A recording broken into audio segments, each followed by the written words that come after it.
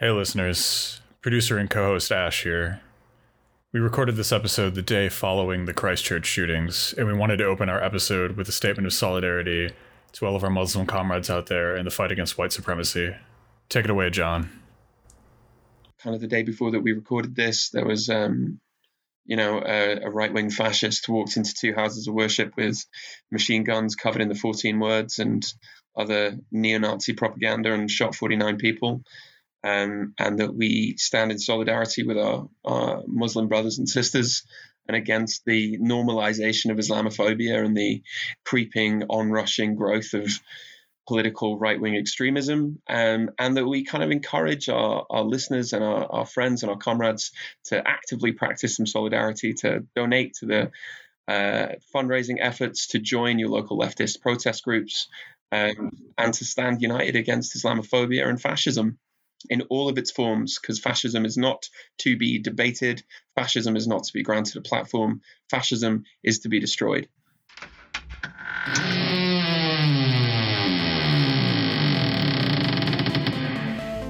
Greetings, friends of the great beyond. This is your host, ready to take you behind the veil of terror and leftist critique. Welcome to the Horror Vanguard.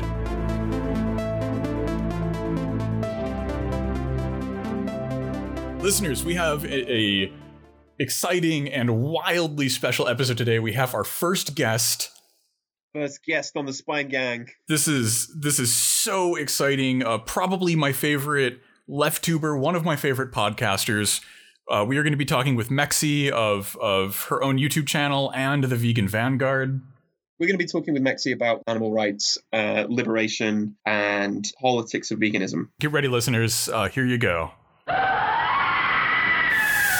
So we are extremely excited here on the Horror Vanguard to be joined by our first ever guest, the co-host of the fantastic podcast, The Vegan Vanguard, one of the stalwarts of BreadTube/LeftTube, well known for their essays on political economy, grounded critiques of capitalism and class consciousness raising through the internet. Mexi is with us.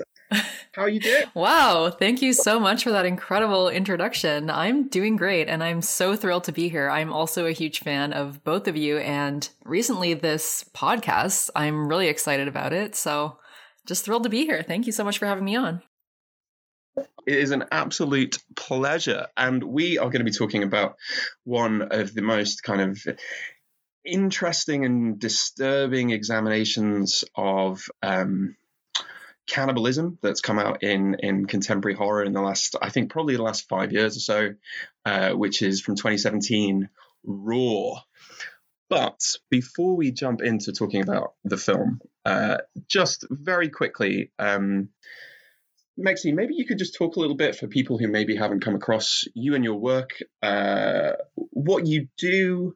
Tell us a little bit about the Vegan Vanguard and why you think veganism is so central and so important to good leftist praxis. Sure. So I started the Vegan Vanguard with my bestie and co-host Maureen from A Privileged Vegan.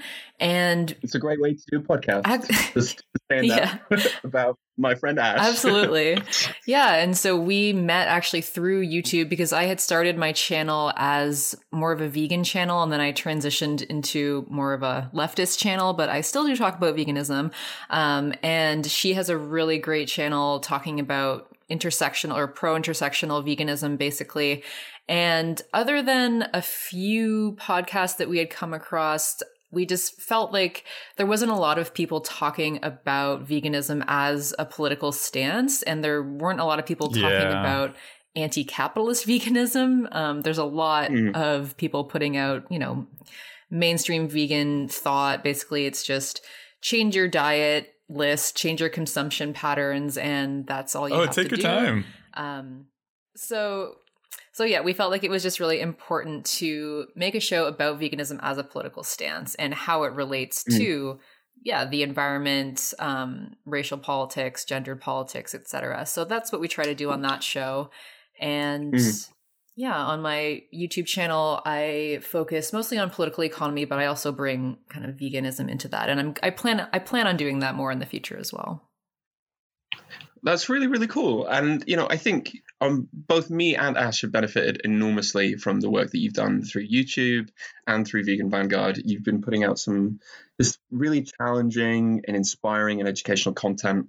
But maybe you could give a kind of quick 101, for people who maybe haven't thought about this issue before. What is veganism, and how would you connect what you see veganism as the kind of the larger conversations on the left of class, race, gender oppression, the oncoming ecological catastrophe of climate change, right?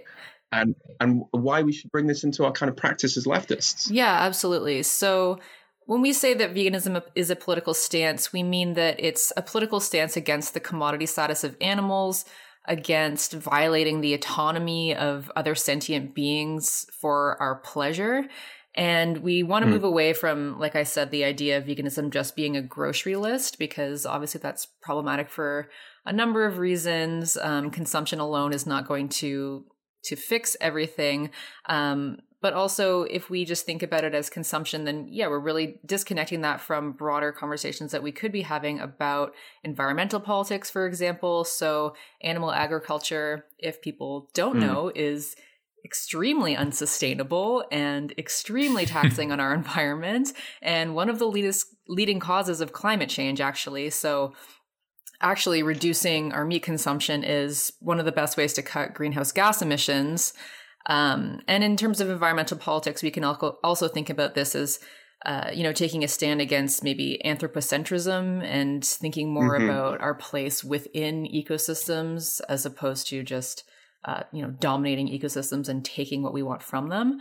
And then in terms of connecting it to, race, class, gender, et cetera, or leftist praxis, I mean, if as leftists we're concerned with liberation for all, then certainly we should be extending that as far as possible, or certainly it would make sense to extend that to other sentient beings. And depending on your tendency, I mean, anarchists especially have a big connection with veganism, because anarchy is essentially the negation of archy, so the negation of all hierarchies, right? So that would include carnism, speciesism, etc., along with the state, capitalism, patriarchy, etc. And there's been a lot of really great theory put out there about the connections between speciesism, which is, if you're taking a political stance against the commodity status of animals, you're basically taking a stance against speciesism. And there are obviously a lot of connections between speciesism and racism and sexism, etc. So Af Ko actually wrote a really great book called Aphorism, which makes a lot of those connections between speciesism and racism, and talks about how in our society, when people are marginalized, they're often animalized in many ways. So you can think about like women being called bitches, right? Or people of color being compared to a number of animals, or, just indigenous people being called animals and savages and things like that. So it's kind of thinking about the hierarchies that we have in our society, and including animals as a marginalized group, and thinking about marginalization in terms of, if you're elevated up the ranks of the hierarchy, you're more humanized, and if you're relegated to the lower parts of the hierarchy, then you're more animalized. And then, of course, there's a lot of connections as well between feminism and animal liberation, because in the animal agriculture industry, female animals are exploited in particular ways for their reproduction. And then also male animals are considered disposable in many of those kinds of industries that prioritize just female reproduction, like the dairy industry, or the egg industry, for example. So there's just so many connections there. And I just feel like clearly if we want liberation for all, then we should be thinking about these things and making these connections. No, that's really, really fascinating. And I know, Ash, you kind of come from more of an anarchist background than me. Is there anything you wanted to kind of add into that? I could not have said that better myself. That was a fantastic summary of why veganism / animal liberation is an important issue for the left, especially from an anarchist perspective. That was very well put. Great. No, that's fascinating, and it's something that maybe lots of people haven't thought about, especially in the context of their own politics. Mm-hmm. Yeah, and I know we're going to get into this later, but I think a lot of the like dietary veganism has been consumed by the capitalist discourse. So I think that's part of the reason maybe that the left has somewhat shunned the issue. Yeah, absolutely. Yeah, absolutely. Yeah, sorry. Yeah, it's a big industry, is just like the vegan health industry, and basically all the vegan influencers on Instagram and YouTube and everything are just promoting veganism so that you can be thin and drink smoothie bowls on the beach, and that's basically all it is. So I hadn't realized that there was such a thing as vegan capitalist realism. There can be veganism, but only within this kind of capitalistic consumerist paradigm. Yeah, and so it's so cool to kind of see you like genuinely politicizing what is so often kind of an aesthetic or consumption choice. Yeah, I mean, it's so important to shift that discourse, because the mainstream discourse is really not appealing to a lot of people. It's basically white veganism. It's veganism that cares only about the animals and doesn't care about the oppression of people. And it's super capitalist. So, and it's also very toxic from like a body image perspective. Absolutely. Yeah. Which again we will get onto in a minute when we turn in more detail to today's film. But before we do that, it would be really cool if we could hear a little bit, Maxi, about your kind of experience with horror, maybe a few faves or things you've enjoyed lately, and how you think horror can kind of connect into your work and your educational kind of work and your own personal kind of leftist politics. Yeah, so I was really excited to come on this show because I thought that something about myself might interest you both and the listeners, and that is that I was actually born on Halloween. What? What? What? Oh my God, you won like spooky left lottery. This is incredible. I know. So growing up, I was so into everything horror, everything, you know, you had to do speeches in grade school. I did all my speeches on witches and ghosts and this Halloween is awesome. and like all that stuff. And all of my birthday sleepovers were obviously the best because we would we would all like go out to haunted houses, and then we would come back and just like watch horror movies all night. And my parents really let us watch movies that probably we should not have been watching as children.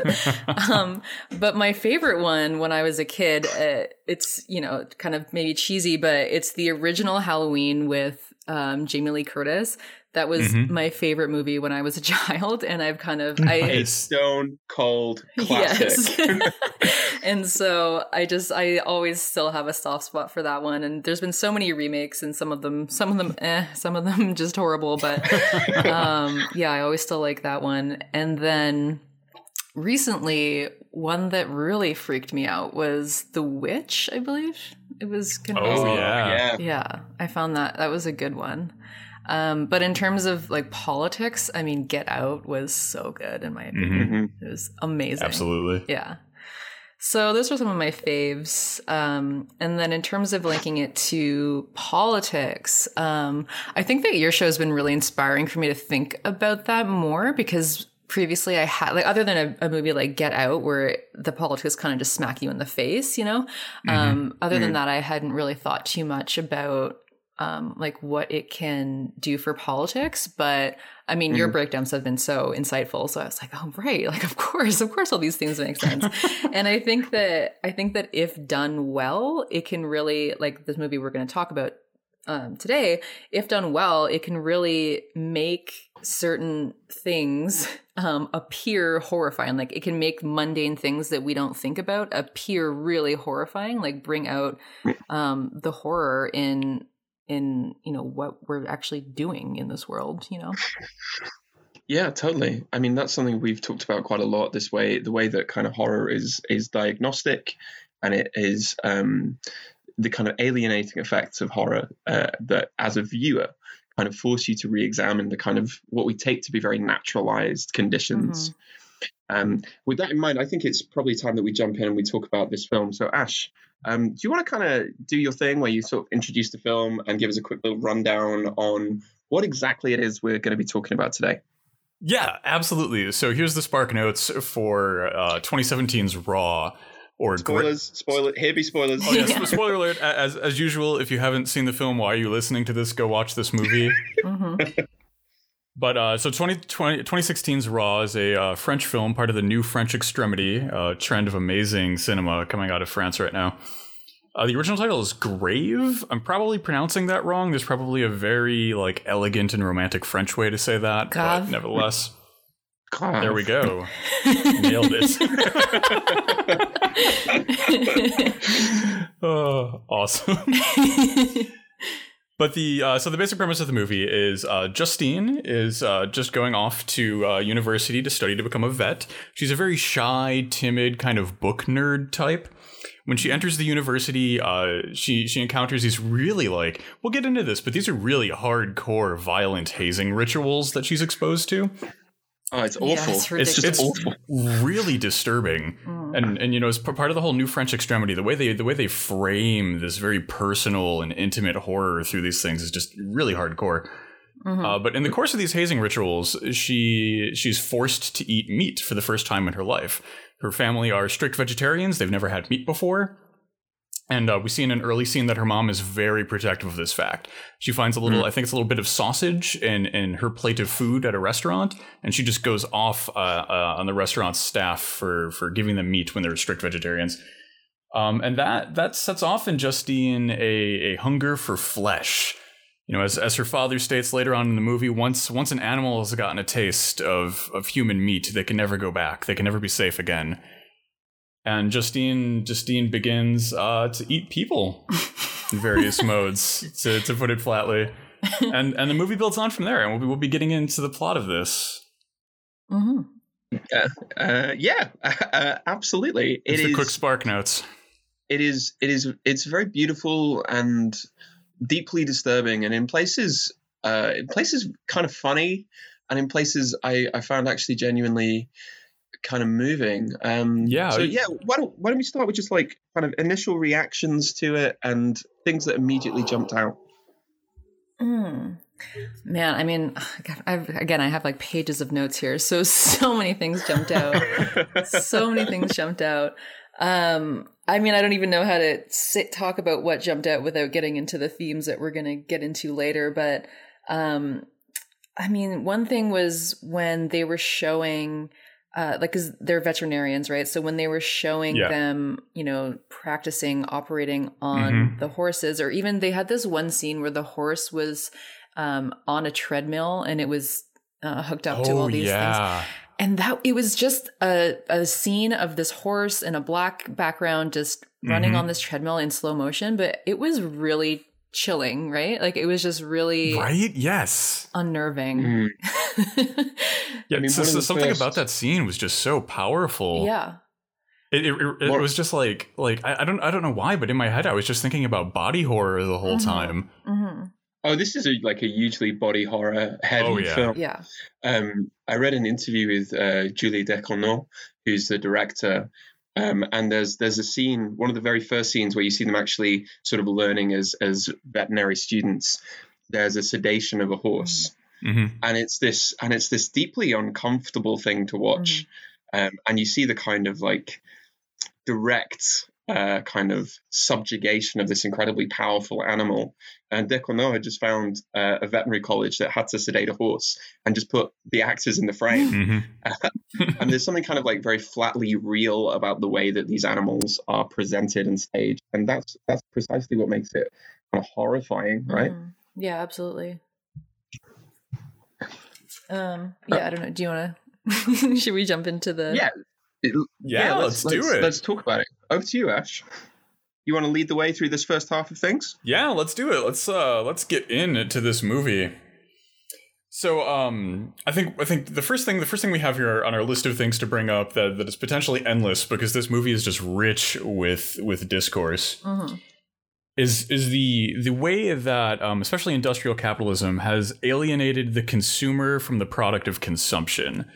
And this occurs on every level. You know, the most obvious, I think, and talked about example are things like TVs. You know, we receive this completed object with no meaningful connection to the miners that extracted these rare earth metals that helped put it together, or the factory workers that did all of the actual labor. We just see the finalized product.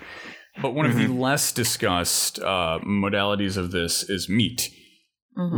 We encounter animal products in the store as these cleanly wrapped packages with kind of, you know, these artisanal labels like, you know, rare black Angus or something. And we have no connection to the actual butchery and production of the meat. And I think one of the things that Raw really successfully does is it bridges that gap. It de-alienates the consumption of meat by giving us an intimate and close-up view of legitimate cannibalism. Mm-hmm. Yeah, absolutely. I mean, eating meat is probably, I think, one of the most stark examples of commodity fetishism, because we don't even call it a cow. We call it beef. Exactly. You know? We have all these, you know, euphemistic names for these things, and it's presented to us in this super sanitized package that is just totally disconnected in all ways from, the people who produced it. Like slaughterhouse workers are some of the most exploited workers in the world, and have a terrible job to do. And so we're divorced from that, but we're also divorced from the actual animal whose body this is, right?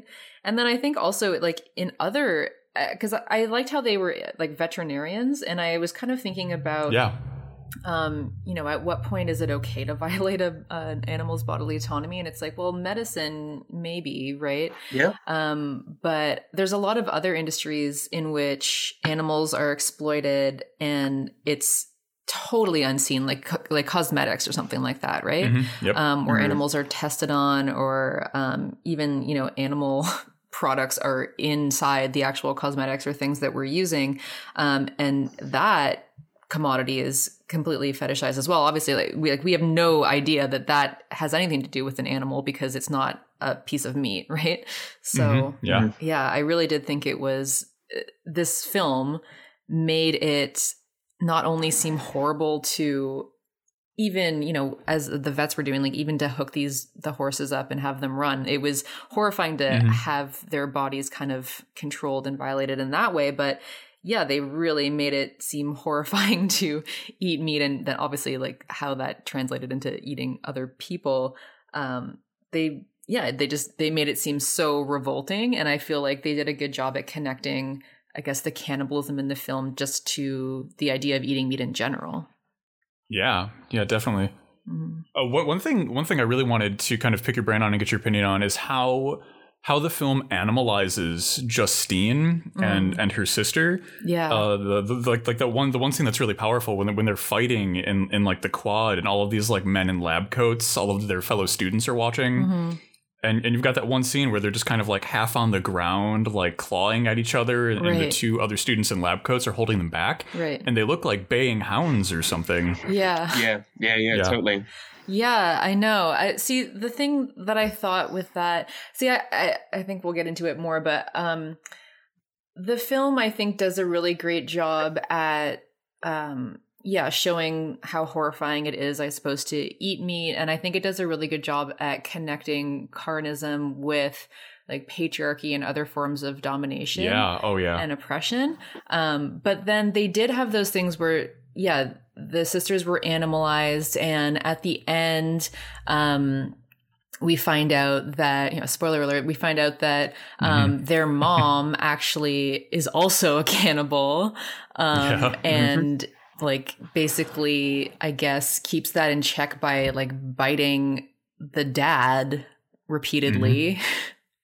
In this like sustainable way, I suppose. So then it kind of seemed like, okay, like this was perhaps passed down to them. And then them kind of being shown as kind of these animals that can't control themselves and that just need blood, that kind of thing. I was kind of like, are they intimating that this is kind of human nature? You know what I mean? Or are they? Oh yeah, great are they point. intimating that like we in fact are animals and that like these urges are animalistic in nature? Because then I was like, well, if they are making these connections between carnism, patriarchy, and then I would extend that to capitalism, because I think the same thing that of course underlies these oppressions is kind of ultimately the same. So then I was like, well, what if the most horrifying part of this film is that capitalism is human nature? Or like the insinuation that like that we just can't control ourselves, like when we, I don't know. Yeah. That is the scariest thing I've heard in a while. Yeah.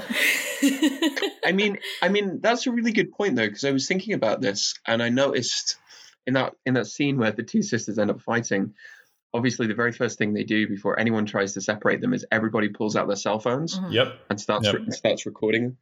And Justine is recorded after she sort of drinks too much at the party, and we won't get into that. But it's true that these students are incredibly alienated, both from themselves as well. For them, this kind of capitalist predation is very much what it means to be in this environment, right?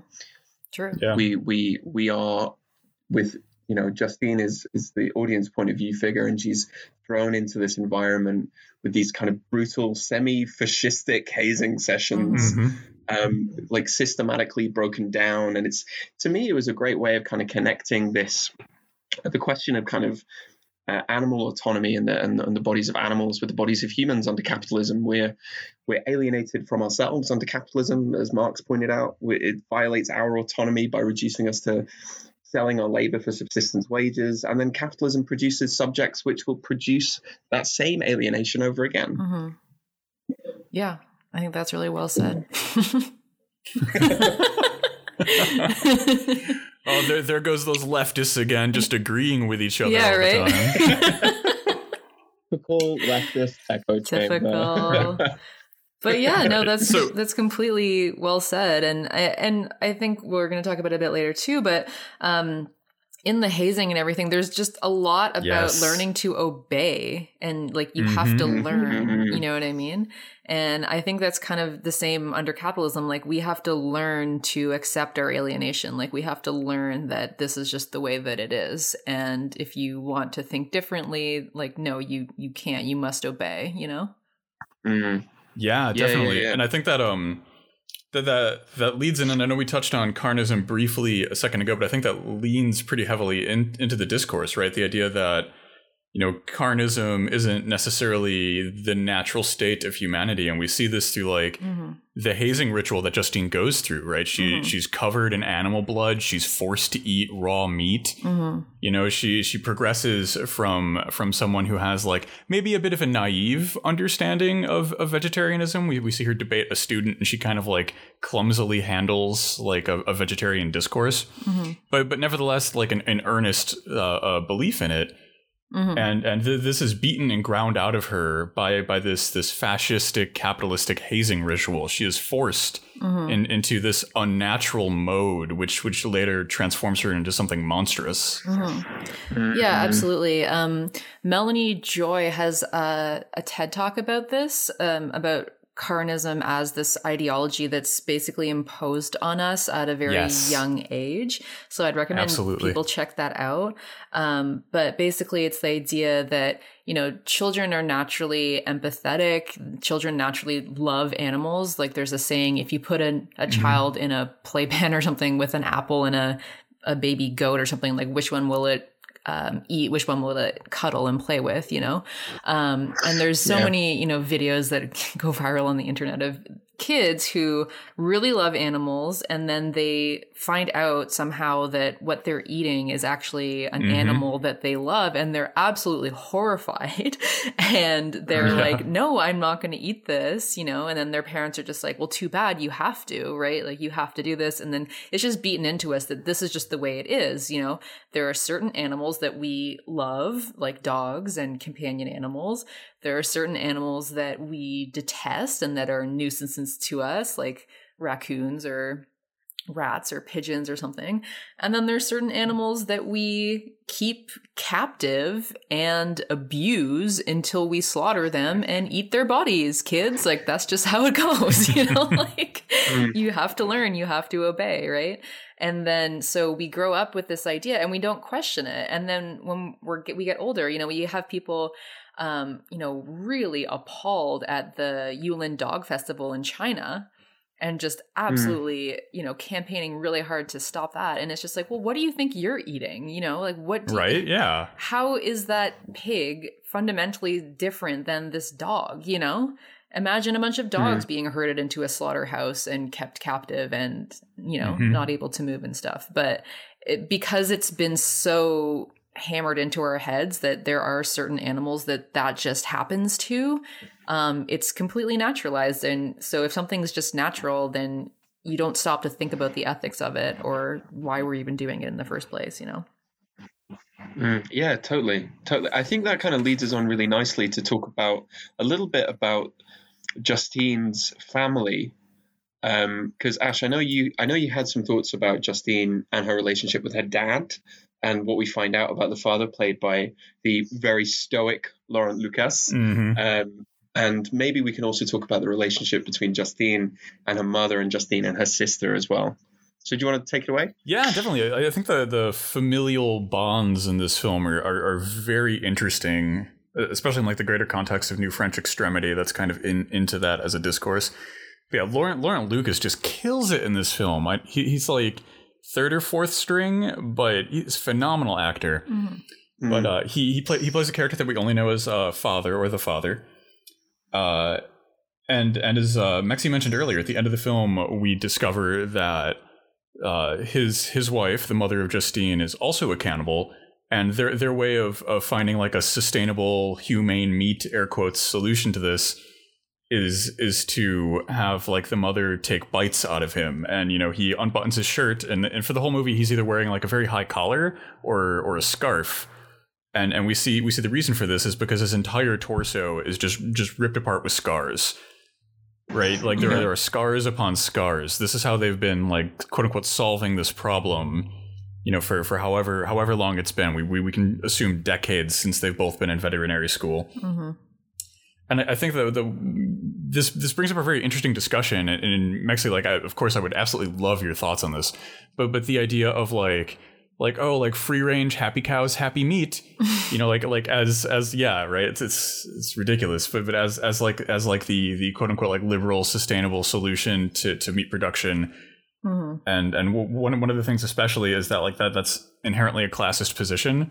You know, like it's completely unsustainable to feed the world's population currently, but even wildly more unsustainable to have like the father solution where there's some kind of like humane meat going on. Yeah, I love when people, because I mean, they always say, you know, like you can always tell a vegan because they'll tell you about it or whatever. But I never really bring that up. But as soon as other people will, like if I'm just eating my meal and they're just like, oh, why is there no meat? And I'm like, oh, I'm vegan.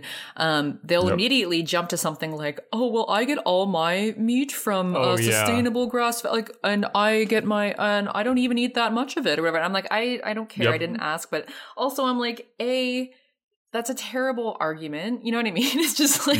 right? Guilty conscious much? I know, but it's just like, not only have you not, like, I didn't ask, but that's not a good argument because that is actually less sustainable from an environmental standpoint. And like, I'm sorry, but you're still keeping this animal captive and then slaughtering it and eating its body. So anyway, but that is very classist, especially because that meat usually costs a lot more. So it's like, oh, this is only a privilege of the rich to be able to eat humane meat, right? Or to have that ethical choice or whatnot. And yeah, I mean, I guess that still also just frames it as a consumption thing that, oh, well, we can solve this just by tweaking the practice instead of, fundamentally questioning the entire industry and the ethics around violating animals' bodily autonomy in that way. Yeah, absolutely. Yeah, Incredibly well put. Again, agreeing with each other all the time. All the time. I think that's like the unofficial motto of our podcast is absolutely. Yeah, I agree. Totally well said. Yeah. But yeah, and just this idea of bodily autonomy to me was incredibly interesting, and I really liked the way that it was explored in the film. Part of that was, like I said, that scene with the horse just running. Yes. Oh my God, yes. Horribly chilling. And I think it was because of that. It was because this was completely violating the bodily autonomy of that animal, and you just felt so much sympathy for it, and so much like, oh, you shouldn't be forced to do this, you know? As well, they had, the horse that was undergoing some kind of, I don't know what they were doing, pumping its stomach or something. But it was also really uncomfortable to watch that. And then, in the hazing, the students were obviously treated terribly. They were treated like animals, basically. They were herded into a really small, dark place. They didn't know where they were going. There was a lot of, commotion and fear. And I was just thinking, well, that's basically what animals going to slaughter go through all the time. Yes. Yes. Like that's the kind of fear, and like they're just completely lost. They don't know what's happening. And they had that scene as part of that where in the dark, all of the students were just like crawling across the floor. Right? Yeah. It was in some concrete corridor that just, I think, very intentionally echoes like the slaughterhouse vibe. Yeah. So that was really, really well done. And then you also had like the sexy parties that would have you had that, and then immediately after it was like, okay, now everyone's at this super sexy party. You know what I mean? But even that, I mean, there was a lot of scenes where like she goes to one of those parties and they throw paint on her, and she has blue paint on her, and this guy has yellow paint on him, and they force them into this bathroom, and they're like, don't come out until both of you are green or whatever. So and then it's like, him kind of violating her bodily autonomy. And then she ends up biting his lip off, which is like, which was amazing. Yeah, loved it. Totally amazing. But even that was kind of like, okay, violating your bodily, it's just like there's just violations going on everywhere. And I kind of just stopped to think for a minute, and I was like, well, isn't that what all oppression is at its core? Like, isn't that what patriarchy is at its core? Like, I'm going to violate your bodily autonomy because I can and because I want to, you know what I mean? And same with capitalism. It's just that I'm going to violate you because I can and I want to, and that's it. And I was kind of like, damn, that's kind of behind everything. And I think that it did a really good job of making us all really uncomfortable with all bodies being violated in ways that they didn't consent to. Like even the horse being treated on by the vets, like even though that's quote unquote for the greater good, which is also like, for the greater good is how we legitimize technocracy and everything in our society right now. For the greater good, I'm going to violate certain people's bodily autonomy or whatever. I just think it did a really good job of making us feel deeply uncomfortable with that.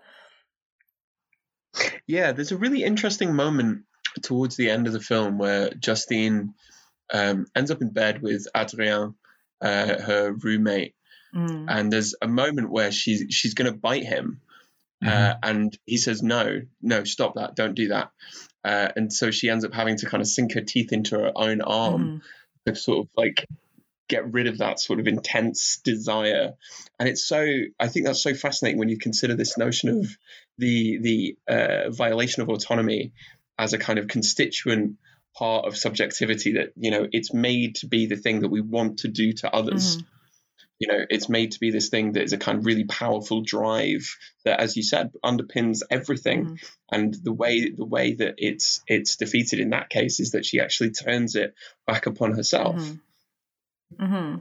Yeah, and again there I'm kind of like, are you intimating that that's human nature, or is that coming from, I think maybe that's coming from the fact that like she ate this meat. And to me, it's like that the fact that she ate the meat, I mean, like a lot of vegans will talk about how like oppressing animals, like you can't have liberation or you can't have equality among people as long as you still oppress animals. So it's kind of like the gateway drug into other oppressions.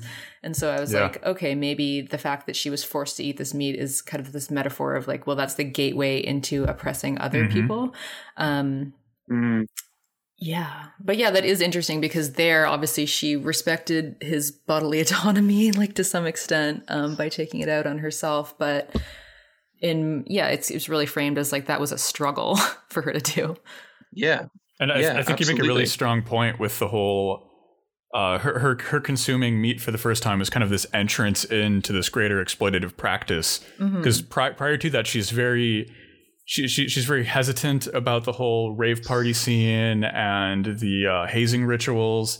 But as the movie progresses, you know, like she kind of comes to not necessarily enjoy or appreciate, but nevertheless accept the hazing rituals, accept the culture that's being forced down onto her.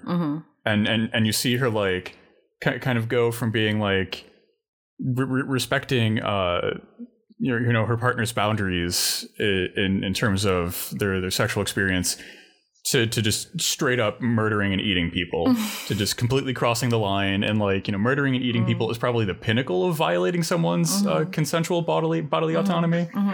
Well, you know what I just thought, that it also kind of shows that this idea of like, well, the people or the animals that we love, we spare. And the ones that we don't know, like the one, you know, like, so she didn't violate his bodily autonomy in that way because she really cared about him. So it's like, okay, you've been humanized to me. Like I care about you. That's brilliant insight. Yeah. But then like the people driving by in the car that I guess we haven't explained this part, but the sister shows her kind of how to get people to eat, and it is by waiting by these trees on the road and then jumping out in front of cars so that they crash into the trees so that they can eat the people inside. So those people they haven't been humanized, right? Like, I don't care about you, so I can eat you. It's fine. But yeah, I just think that The film also doesn't do what you expect with domesticated animals either, because Justine's family have a dog called Quickly, and at the first party where she sees Alexia, her sister, Quickly the dog is with them, but then midway through she gets a text from her sister saying, "Oh, Quickly had to be put down. Mom's so upset. #too cute," and it's like, hang on a second, you eat people, right? And then right at the end, when Justine and her father are talking at the table, there's a new dog, but that's just a little signal that the film drops in that like a lot of the violence towards animals, I think, is as we've said, it's displaced, it's hidden. The kind of violence of the commodity form, capitalism depends upon it being able to obscure that. So that not only do we not know anything about where quite a lot of our food comes from and the conditions under which it's produced, but we can't know that, because all we have to kind of mediate the relationship between the person and the commodity is price, right? And so it's the things which cost a lot, they're the things that are seen as valuable. And it's the things, so Justine forms the relationship with her roommate. He's seen as kind of humanized enough to be something more than just a kind of means to an end, a means to satisfy that desire for the violation of bodily autonomy. But those people in the car, you know, there's a moment where Alexa's like, I'm doing this for you. I'm going to cause this, like, you need to know this, because those people are completely disposable. You know, we don't know anything about them. We can't know anything about them because they've been reduced and violently so, to being just the satisfaction of a kind of need. Yeah, and I think that whole, like, because she tells her, like, you need to learn, right? And I think that also kind of brings it full circle to this Melanie Joy idea of carnism as this ideology that you learn, right? So it's like, no, these people are fine to eat because we have to. This is just how it is. This is how it is, you know? And that one thing that car scene really brought home for me was the idea of, like, this Ford assembly line style of production of meat, you know, like the road is the conveyor belt, and then down the line comes another dehumanized section of consumable goods. And how quickly Justine and Alexia herself go from like any kind of understanding that the people in the car were in fact beings who existed and who had, you know, rights or a life of their own, to, okay, well, you know, they're here now, let's just eat them. Right. Yeah, absolutely. Yeah, that's a good insight. With that in mind, maybe it's worth talking about the way in which there is a kind of, we talked a bit about the kind of alienated economy of this veterinary college, but maybe we could talk a little bit about the kind of libidinal economy, the connection here that's made between like cannibalism and consumption and, you know, the pleasures of the flesh, as it were. And we mentioned a little bit these kind of the fondness for like parties where it's like this kind of hedonistic club night atmosphere. I don't know, maybe you both have some kind of thoughts on the kind of libidinal pleasures that this film kind of puts forward, and how that connects to everything. Yeah. Ash, do you want to start, or? Yeah, totally. I'll jump in. Okay. I think for me in that respect, the first thing that comes to mind is probably my biggest critique of like quote unquote like mainstreamed vegan consumptive culture is that I know we talked about this briefly earlier, but it's a veganism divorced from any kind of political commitment. It's just like, you know, I eat my diet cheese and my Boca burgers, and I am a good member. It's a very liberal centrist approach to animal liberation. And I think that the scenes we see in this movie of Justine and Alexia partying really speaks to that, you know, because Justine at first is like ashamed of her consumptive choices, right? You know, she's not super concerned about, you know, the implications of them. She's more concerned about her own personal purity. And there's that amazing moment where she's like fishing around the fridge for like raw chicken. Yes. And Adrien comes in and goes, okay, what are you doing? And she says, oh, I'm looking for the breakfast cereal. And he's like, no, the breakfast cereal is on the top shelf. That is not what you're doing. Yeah. And then I think that, you know, this movie really expresses a critique of that, a critique of veganism as purely a decision about what you do and do not eat. You know, because and we see that embodied in Justine. Yeah, absolutely. I mean, yeah, it's like so problematic to frame veganism as just something that you do, like you do or do not eat. And I mean, a lot of people who might not be perfect or pure in their diets can still do so much more for the animals, right? By actually getting out there, mobilizing against the industries, against like capitalism, against speciesism. There's so much work to be done that is not just an individual choice, because the individual choice in the supermarket is not actually going to change anything. Right. Of course not. Yeah. And let alone, oh yeah, go no, on. Go ahead. No, you take it away. Oh no, I was just gonna say, and like the fact that Justine was ashamed of her desire for meat, like it kind of made it seem like something, I don't know, like indulgent. You know what I mean? Like something that she was doing that she didn't want anyone else to know, because this was, just I guess an indulgent thing, and I think that it really showed, I mean, like just the hedonism of meat eating itself. Because to me, just going back to this bodily autonomy thing, that's what meat eating is. It's like, I'm going to violate your bodily autonomy because I want, and because it's pleasurable for me. Because I have so many people who, you know, they'll hear all of the arguments against, they'll agree, like they'll look at all the stats about the environment, they'll look at what's going on in the industry, and they'll be like, oh yeah, true, like this is all really bad, but it just tastes so good.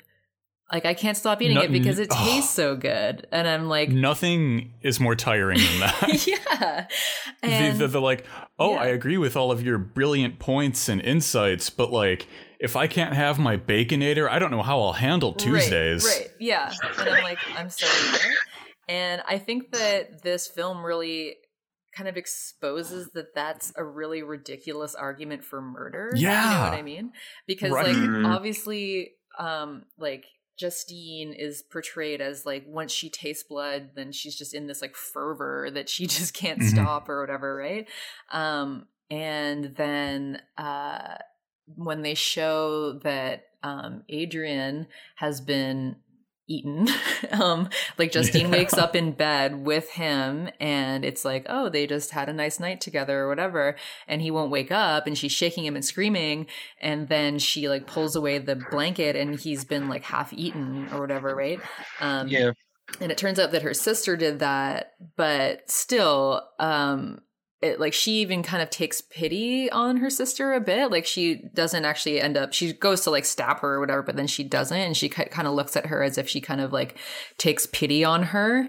And I kind of thought, you know, that's kind of like, oh, you know, I understand, like it's just too hard to stop kind of thing. But I think that obviously makes it a really good point about how, you know, it just tastes good or I just want it is a terrible argument for murder, you know? Yeah. Absolutely. There's a great Mark Fisher quote, which I think about all the time, where he talks about the fact that we have yet to reckon with the fact that of our insertion into the machine of capitalism on the level of desire.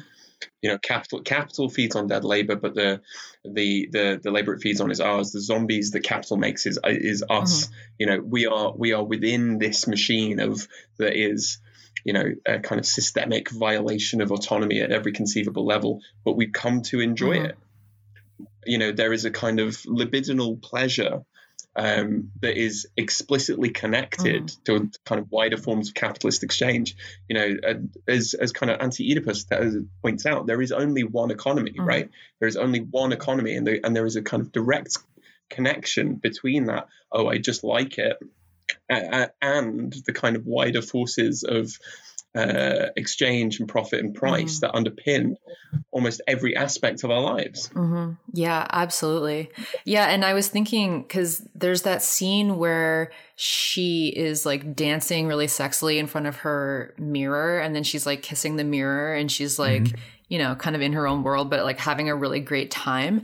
And I like, to me, that part, I was really like, oh man, you know, what if, the most horrifying part of this whole movie is showing that like, even though we all know it's wrong and we like, we understand that, this, I guess the oppressive systems around us are wrong. On some level, like we love it, like we get off on it, you know what I mean? Or like just and that's really scary. What was it that Deleuze and Guattari said? They said flags, armies, banks, and borders get a lot of people turned on. And it's like you only need to see Donald Trump at CPAC, where he's like literally wrapping himself in the American flag and you can go, that is a kind of caricaturous and funny image, but it kind of concretizes this connection between libidinal investment and capitalist economies of domination. There, like that really is the scary thing. Like to a degree, it's true. It depends upon us not buying in, not just economically, but like pleasurably. You know, it's as you said, you know, it's something that we get off on.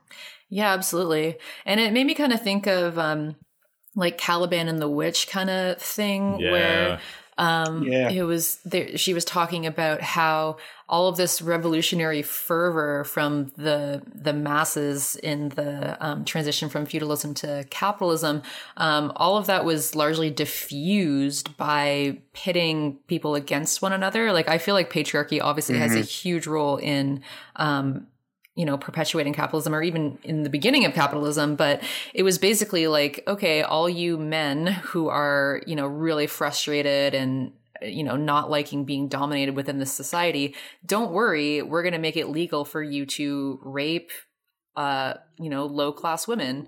And so don't worry, you can do all of this. And there was actually enough men who were like, yeah, I want that. Like, yeah, I'm good with that. Like, as long as I have this much power and I can violate these people's bodily autonomy in whatever way I want, then I'm going to continue supporting this system. Right. And it's just like, all of that is so linked to this hedonism, into this just, yeah, like I'm going to take what I want, what I'm going to get pleasure from, even if it's like not a satisfying pleasure. It's not something that's going to like sustain me, but like, that's fine. I'm going to take whatever I can right now, you know? Yeah, absolutely. Absolutely. Yeah. I think maybe we should talk a little bit more. We've touched on it sporadically, but we should talk a little bit more about this idea of the kind of ideologies at work here, and the ways in which there is, throughout this film, there's lots of like learning to do as you're told. I don't know what you both thought about that. Yeah, well, I mean, I really, as I said, connected that to the Melanie Joy kind of idea of like the ideology of carnism and such like that. And in terms of like learning, like how one oppression kind of leads to the next, I feel like that's also part of the learning that comes with carnism, where it's like, okay, if we learn how to really oppress one, then we'll know better how to oppress the other. For example, like Holocaust technologies taking a lot from animal agriculture, and then in turn, animal agriculture taking from Holocaust technologies, etc. Because it's like, if you learn that there is this class of people or sentient beings, that it's okay to do whatever you want to for your own pleasure, then I think that kind of infests your brain, and then you you're more apt to apply that to groups of people as well, right? So I feel like that's also part of the learning of just learning hierarchy, I guess, right? Like these animals are the ones that are lowest, and so this is what we do to them, and this is just the way things are. So I think like just learning, how to accept hierarchy in general is part of this ideology of carnism. Yeah, and it's something that it's no coincidence that she's at a university, right? That she's because it's. I mean, this connects back to, Altazar's great point about ideological state apparatus, right? This is just the way things are, and those kind of on her first night, when all of these absolute jerks just break into their rooms and throw all of their stuff out the window and kind of shepherd them out, they're kind of instructed that they have to obey. They have to refer to kind of senior students as like elders or venerable ones. They're not allowed to make eye contact, and so there is a kind of, there is what Altazar calls the hailing process. The classic example is that if you're walking down the street and a police officer like goes, "Hey, you," and you turn around, you've been placed in that subject position under their authority, as it were. And that's exactly what happens here.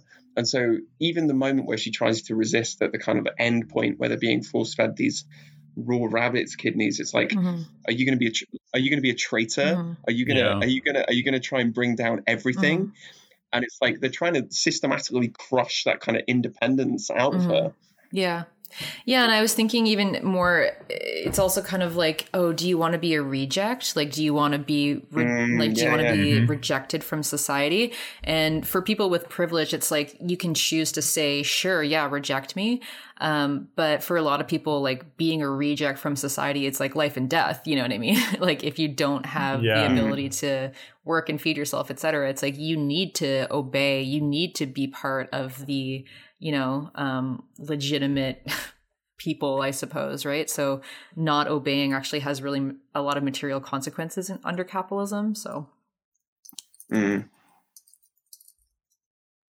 Ash, anything you want to add in? Yeah, totally. I just have to find my note for this thing. 1 second. Sorry, my notes are they're the worst. I absolutely love Ash's notes because he I think is a little like you. So he always takes like reams and reams of notes. But often it's not entirely clear what he's referring to. So there was one in our episode on Elvira where it just said Emma Goldman, super spooky babe. Super spooky babe. Well, Well, yeah, but I really wish I could remember what because I remember the only thing I remember about taking that note was my feeling in the moment, and my feeling in the moment was one of those like revelatory, like oh my god, like I have been to the mountaintop and I have seen the truth. Emma Goldman, super spooky babe? ? Yeah. Have you managed to? Yes, I've located it. So the hazing rituals and kind of the movement from her like a naive vegetarian stance to like this maximally oppressive consumer of meat reminded me of Propagandi's song. Apparently, I'm a PC fascist because I care about both human and non-human animals. Mm-hmm. And the one line in the song is that and if you buy this shit, then how long until it's me who serves as your commodity, right? And the whole song is about the process of being indoctrinated through carnism, and I really think that this movie just embodies that, right? Like she buys into carnism, and then before you know it, everyone around her is a commodity, and she's doing the mental gymnastics, her and her sister, of going like, okay, like.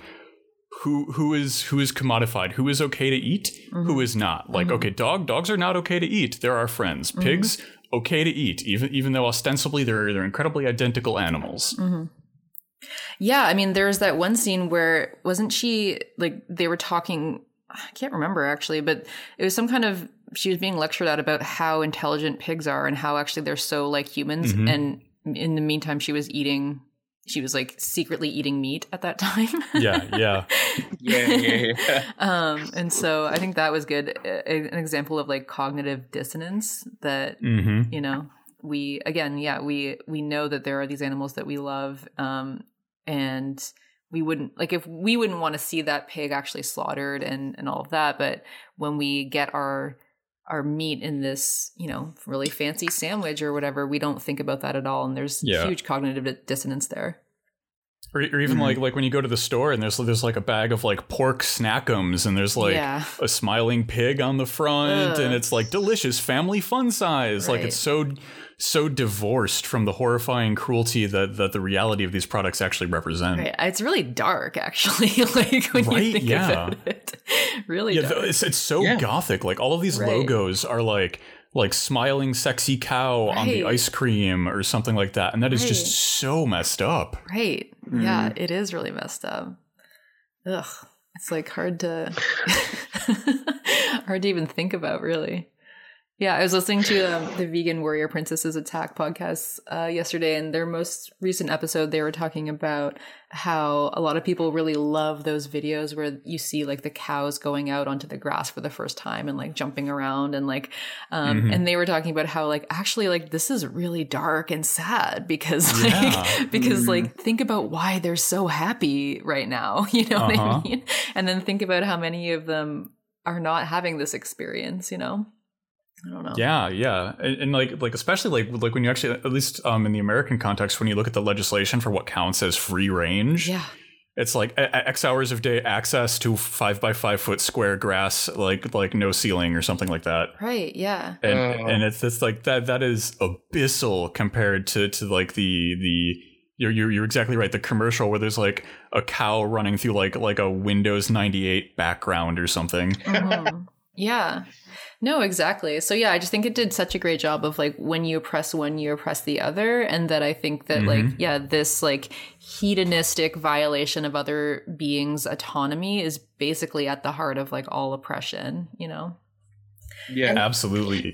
Yeah. Sorry. They had that, like when she was talking to those people in the cafeteria and they were saying like, oh, you think a raped monkey is the same as a raped woman or whatever? And she was like, yeah, you know? And they were all horrified, but it's just like, well, what's the difference between violating one's bodily autonomy? Like neither of them consent to that. Both of them are being violated. Like obviously people don't want to compare humans to animals, but it's like in terms of the violation that's occurring, like they're both being horribly violated, you know? Yeah.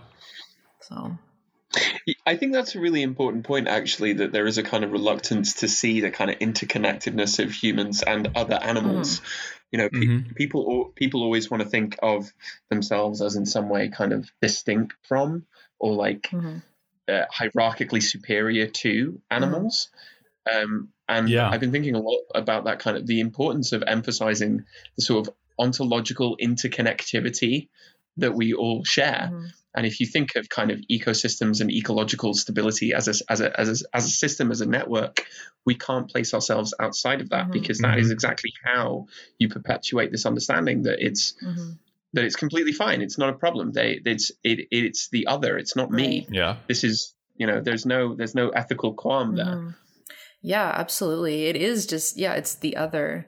And the only reason what we don't really want to compare those two is because we don't want to say that like the life of a human is worth the same as a life of an animal. But what does that even mean? Like worth the same, And it's like, well, human lives have worth because, our families care about us and whatnot, and people are going to be sad. But animals' lives, it's like, well, couldn't you say the same thing? We just don't have any connection to what, like how other animals value their worth, right? So yeah, like I think this is all like harkening back to like some of those really like just god awful Enlightenment ideas, like the human is the master who rides the horse, like other animals just have animalistic instinct, but we somehow have something greater, right? And like ultimately all those logics, what they're referencing back to is that something greater is usually like empire, colonialism, or like factory exploitation. Like those are the great achievements that supposedly allow us to lord over everything. Right. Absolutely. Yeah. And just this domination of others and domination of our own species. Like I heard that animals are the only species where like the males will kill the females. Oh, yeah. I remember reading that recently. Yeah, because it's like, of course, in evolutionary terms or whatever, it's not advantageous to be killing women. But we do it because... It's not a good look, fam. Not a good look. What can I say? But yikes. I don't know about that one, Chief. Yeah, right. Oh, so it's dear. like, whatever. Domination is what we're good at. But it shouldn't be. I think that's the challenge, isn't it? How do we reconceptualize subjectivity in a way that doesn't naturalize forms of domination and doesn't kind of fetishize that violation of autonomy of any living creature? And I think that is seems to me the kind of key challenge of this film, right? How do we kind of connect this struggle to the struggle for a liberated Earth, Yeah, and that's such a huge project. And I mean, I think like part one is like recognizing these things as like ideology, like recognizing carnism as an ideology, and also recognizing, capitalism, patriarchy, all of these things, and how they manifest within us. And that's a really tough thing. I've been thinking a lot about how to, like decolonize my own mind in terms of the ways that capitalism has colonized it. Because I think part of it is like, well, if we are like libidinally, sorry, I'm probably not saying that correctly. But if we are invested in capitalism in, that kind of a way, like if we actually do like it on some level, like how do we get rid of that within us, and like just be conscious of it when it pops up, right? Yeah. I think definitely. That's the challenge. I was thinking about this in connection to the work of someone like Donna Haraway, and I have my kind of problems with her conception of the Cthulhu scene. I think there are some issues there, which, but I do also think that she's one of the very few writers alongside people like Bruno Latour and many other activists and networks around the world that are trying to reconceptualize the relationship of humans to the world as something other than a kind of simple exchange relation. Yeah, I would agree with that. And I mean, it's such a it's just such a huge project. And it's hard to get people to buy into this because like the indoctrination is so complete in terms of both carnism and capitalism. But I think that actually climate change is one thing that might actually push people to really start to examine these things and like examine what does it mean to be a human, like in general, like what does a human life look like? Does it look like going to work for like 9 to 5 every day for like money, producing nothing, like, you know, typing numbers into a spreadsheet? Like, is this a human life, or like is a human life actually existing within the ecosystem in such a way that like we're giving as much as we're getting, you know? Yeah, absolutely. Yep. So maybe we can kind of draw some things together by talking about the kind of political use of horror, especially in the context of animal liberation. Any kind of final thoughts that people want to bring in? Well, I mean, the political use of I think this movie was really powerful. Although I wonder what the average person watching this would take away from it. Like, because I was watching this and my brain was just firing every 2 seconds. Like, oh, that reminds me of Melanie Joy's thought, or that reminds me of this other thought. Like when she got that rash after eating meat the first time, it made me think of a lot of like vegans' arguments about how like the fear and the anxiety and the anguish of the animals in the animal agriculture industry, like when they die in such a horrible way, like the fear and everything like fundamentally does something to the chemical composition of their bodies, and then like eating that is actually bad for the human body and soul. And I was kind of like, oh, this rash is kind of like all of that coming out on her skin and everything, right? But then I thought, is an average normie who hasn't heard any of these arguments, are they going to pick up on this stuff, or are they just going to be like, oh, cool, like they're cannibals, you know? When I saw that scene, like the rash thing, the first thing that popped into my mind is that like that kind of like apocryphal, like, oh, like, you know, when vegetarians eat meat for the first time, they get sick because their bodies have somehow mutated into like photosynthesize or something. Oh yeah. Yeah, but I mean, like, do you know what I mean? Like so many parts, I just had these thoughts firing all the time, and I just wondered, like, somebody who has no knowledge of any of these kind of themes, what would they take away from the film? Like, would they take away from it that carnism is intimately linked with patriarchy and capitalism and all forms of domination, or would they just be kind of like, I think it does a good job in like making meat eating look horrible and horrifying. I never have that much faith in in like average people and what they're going to take away from things, but I think that this was a really powerful film in making it's the best that I've seen in making those connections and making them seem really horrifying to people. So I think that's really like the political use of this film in particular. But I really like that. This is probably outside of like mildly obscure political punk and like the documentary film scene, like I don't see a lot of art like expressly concerned with these left interpretations of veganism. Yeah. You know, like when I see veganism represented in the mainstream, it's always like as you were saying, like Instagram diet lifestyle people, like the YouTube lifestyle vegans. Yeah. Or like you know, like the occasional like poster for the new like soy ice cream flavor or something. And like never these higher critiques, but you know, when I see like anti-racism, anti-sexism, workers' rights things, I think the public has a better understanding of the actual implications and environmental issues as well than they do of the animal rights scene. And I think that's kind of like a whole that this film is trying to do a tightrope walk over, that the average person might just see veganism as like that weird austere diet that some people take on, and not like a commitment to a political project the same way they might parse, like if this movie would have been about the workers in factory farms and less focused on the rights of the animals themselves. I think a general public that's not like online left Twitter 24/7 might have been able to more specifically parse the movie's message than it has been, if that makes sense. Yeah, I think that does make sense.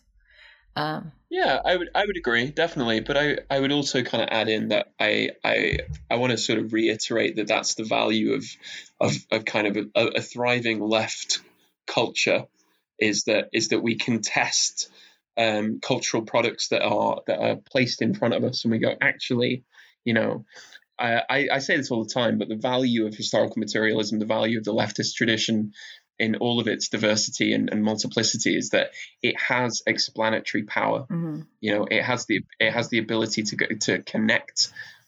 People can see this and just go, cannibals, that's kind of creepy and a bit weird, but and that's a start. But it's through a kind of leftist engagement with culture that we can actually produce stuff that kind of educates people, that goes, actually, we can connect this to the kind of struggles for animal liberation out in the world, to questions of patriarchy, to questions of misogyny, to questions of the ideological indoctrination of young people in educational institutions. So whilst I think, as with all horror, this is a kind of ambivalent film, it's also something that is, good spooky fuel for the left. Oh, yeah. Yeah, I totally agree. 100%. I think that's good, but are we going to, Ash suggested that we did some headlines, and I wrote some down. Yes. So. Yeah, I really want really want to do this.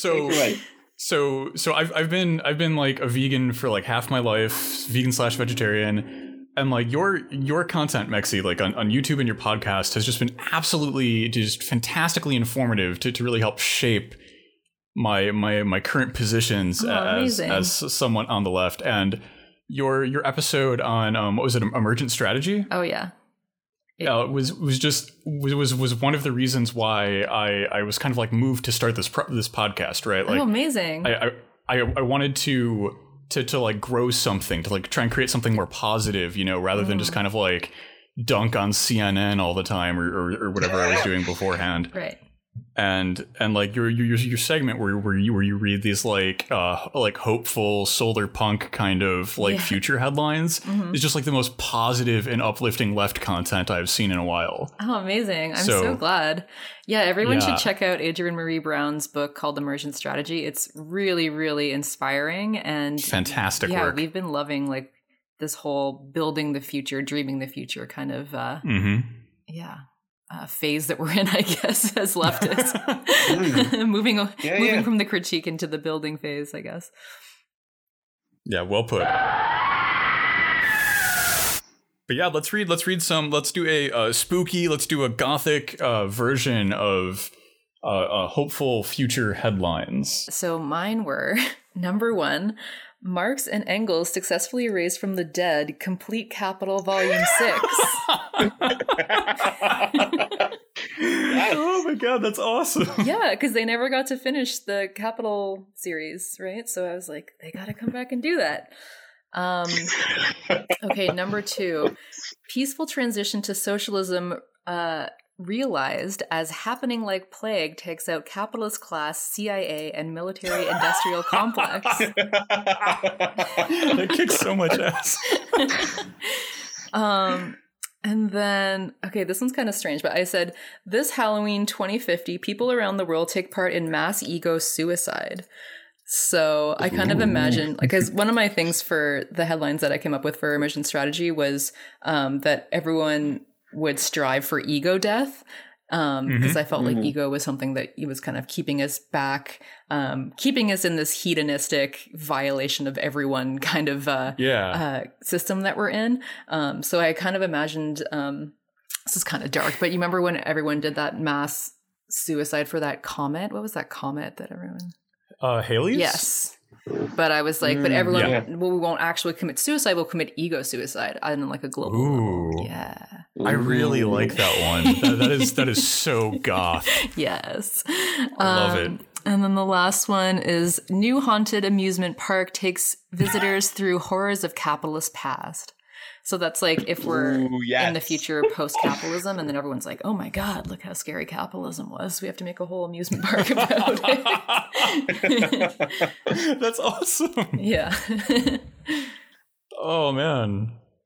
Go on, Ash, what were yours? All right. So here, I'll start with the two that I sent Mexi in an email as like examples. So the first one is...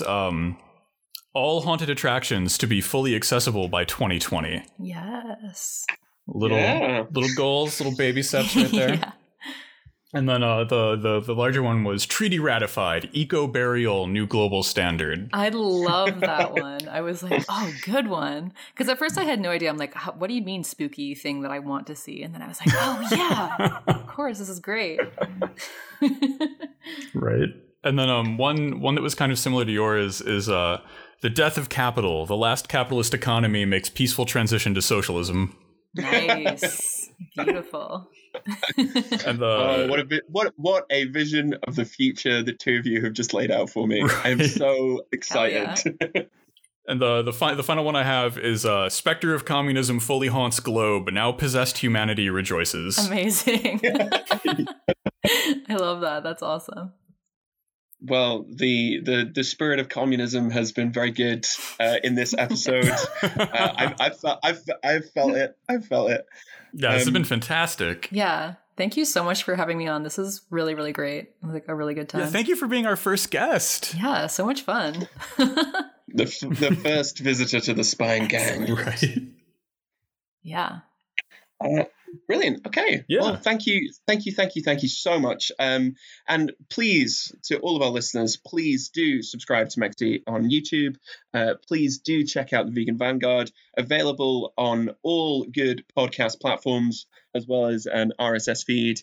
And if you enjoy what we do, please also do think about supporting the Vegan Vanguard on Patreon as well. You mean the Horror Vanguard? I was trying to plug you. Oh, really? Okay. I mean, both. You know, we're the two best vanguards around. We are the two best vanguards around. I also just want to say, check out A Privileged Vegan, also, who does amazing intersectional vegan content, and also Vegan Warrior Princess's Attack also does really great like anti-capitalist vegan work. What we will do is we will come up with links to all of these, as well as the amazing resources that Mexi has mentioned. We'll make sure all of that goes in the show notes to make sure that that's going to be a whole host of good leftist vegan content that you can check out. Beautiful. Thank you Fantastic. so much. Oh, yo, you are so welcome. This is awesome. Thanks for coming on. Yeah. Thank you so much for coming on. And I'm so excited to see what everyone thinks when this comes out.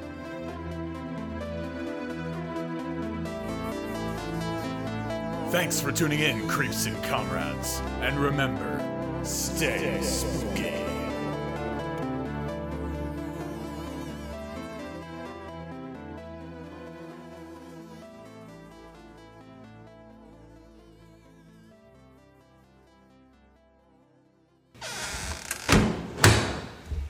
Ah, that was so cool. Holy shit.